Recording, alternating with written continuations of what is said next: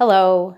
Today we're going to talk about having a good cry, taking the good cry, and not feeling guilty about it. So, I know a thing or two about this.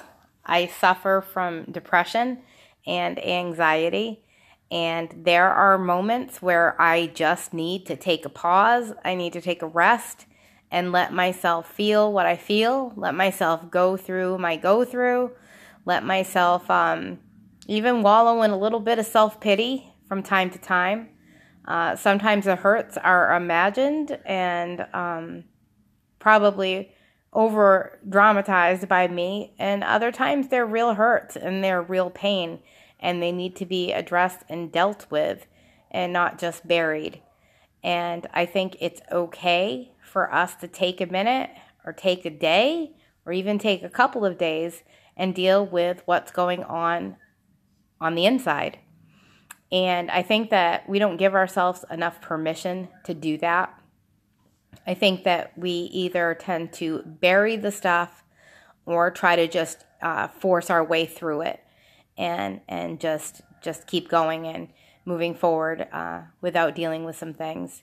So I know for me, I'm going to talk about my own personal life a little bit.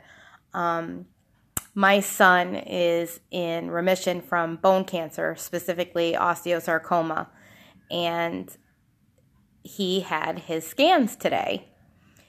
So he has scans every 6 months, and they're always checking to make sure that it hasn't come back and reared its ugly head.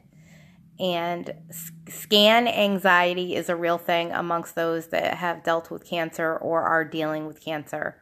When those scans come around, PTSD rears its ugly head, and we get severe anxiety, not only the patient, but those closest to the patient. And I had a couple days leading up till today where I was just off. My mood was off. I was very, very snippy, very snappy. I was doing all the things that I needed to do for self-care. Or at least I thought I was doing all the things I needed to do for self-care. I was doing my running. I was doing my yoga. I was doing my lifting. I was eating clean. I was journaling. I was taking care of all the commitments that I make to myself and all the intentions that I set for myself. But what I wasn't doing was taking the time to just let myself feel whatever I was feeling and have a good, long, hard cry. So yesterday, in the morning every day, I set intentions for my day. And every night, I go back and check that list of intentions and see if I followed through with them. And I've made this a daily practice. I set my intentions where other people can see them as well. So I have the accountability factor thrown in there, which I think is so hugely important. So yesterday I had set some intentions for myself with full intention of doing them all and accomplishing them all. And I felt myself starting to unravel very early in the day, knowing that the next day we were going to be spending a majority of the day at the hospital. So as I felt myself beginning to unravel, I went and took a look at the intentions that I had set for myself. I went and took a little peek at them, and I saw that one of them was a fairly long run. Another one was my yoga practice that I do every day. I'm also doing a plank challenge, and I started a squat challenge with some other friends, and the rest of my stuff was just, eating clean, taking care of what needed to be taken care of in the house and in my life, in my regular life outside the home. And I looked at that run, and I am training for something right now, but I looked at that run, and I knew that I did not have enough mental energy to complete the run. I could have thrown on my shoes and I could have gone on autopilot and got the run done. And maybe a different day that would have been the thing to do. But I had barely slept the night before. I think I'd gotten maybe an hour and a half of solid sleep. And my husband and I were at odds, just bickering at each other the whole day. And I knew that the last thing I needed to do, on top of all of my other intentions, was lace up my sneakers and go on a long run. As much as that is a huge dedication in my life, I just knew that it wasn't the right time to do it. So I chose bed. I did my yoga, I did my plank, I did my squats and those challenges. I ate clean. I took care of, other things around the house that needed taken care of. But I crawled into that bed. I asked my husband if he would crawl into that bed with me. And I cried and cried and cried and cried and cried. I cried for things that were lost in our life from cancer. I cried for fears of future worries. I cried about present things that just didn't feel right in my life. And I gave myself permission to just cry it all out. And I mean, I cried for a couple hours. I cried till my eyes were swollen and there was nothing left inside of me. And then I took about a 2-hour nap with my husband.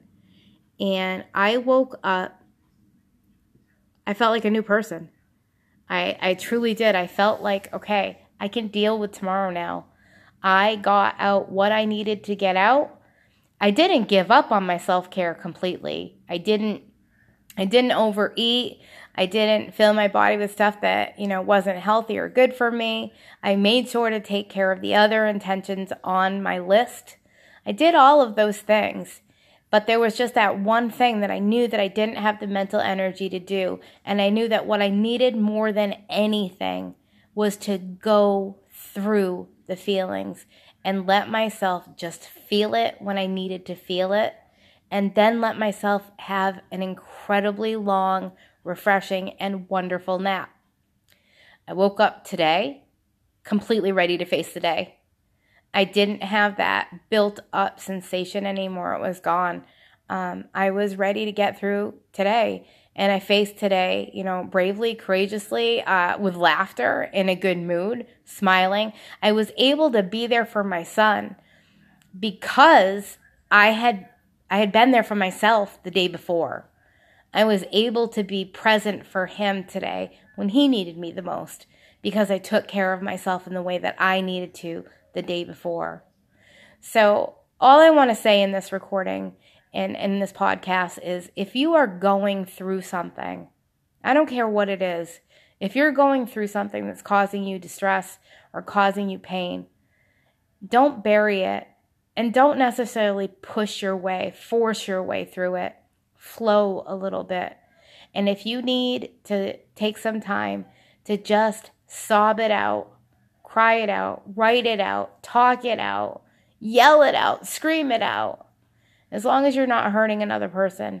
If you need to just take some time to take that rest and say, you know what? This rest, this self-care is more important to me than doing X, Y, and Z. Then take that time. And I ask your friend to do it. And that's why it's so important. And what I stress is body, mind, spirit connection. How important all of that is to make sure every single one of those places is getting filled and attended to. Because I'll tell you, I can go really body heavy. I can make sure I've got 100 things on my checklist to do for my physical fitness. But my spirit stuff and my mind stuff sometimes will get gypped. And that will catch up with me in the end. So take that time. I do not regret taking the day off yesterday so I could just take care of that emotional side of myself. And I suggest it to you, my sweet and wonderful friends.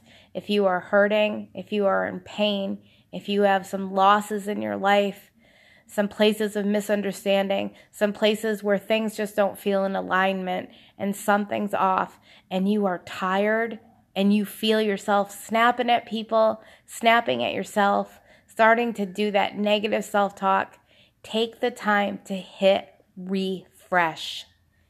Hit that reset button. Do what you need to do to get that rested and back in working order. Acknowledge those feelings, even the really painful ones. It's okay. It's another act of self-love. I hope you have a wonderful day. I hope that this is what somebody needed to hear today. And I wish you all the peace and love in the world. We'll talk again soon.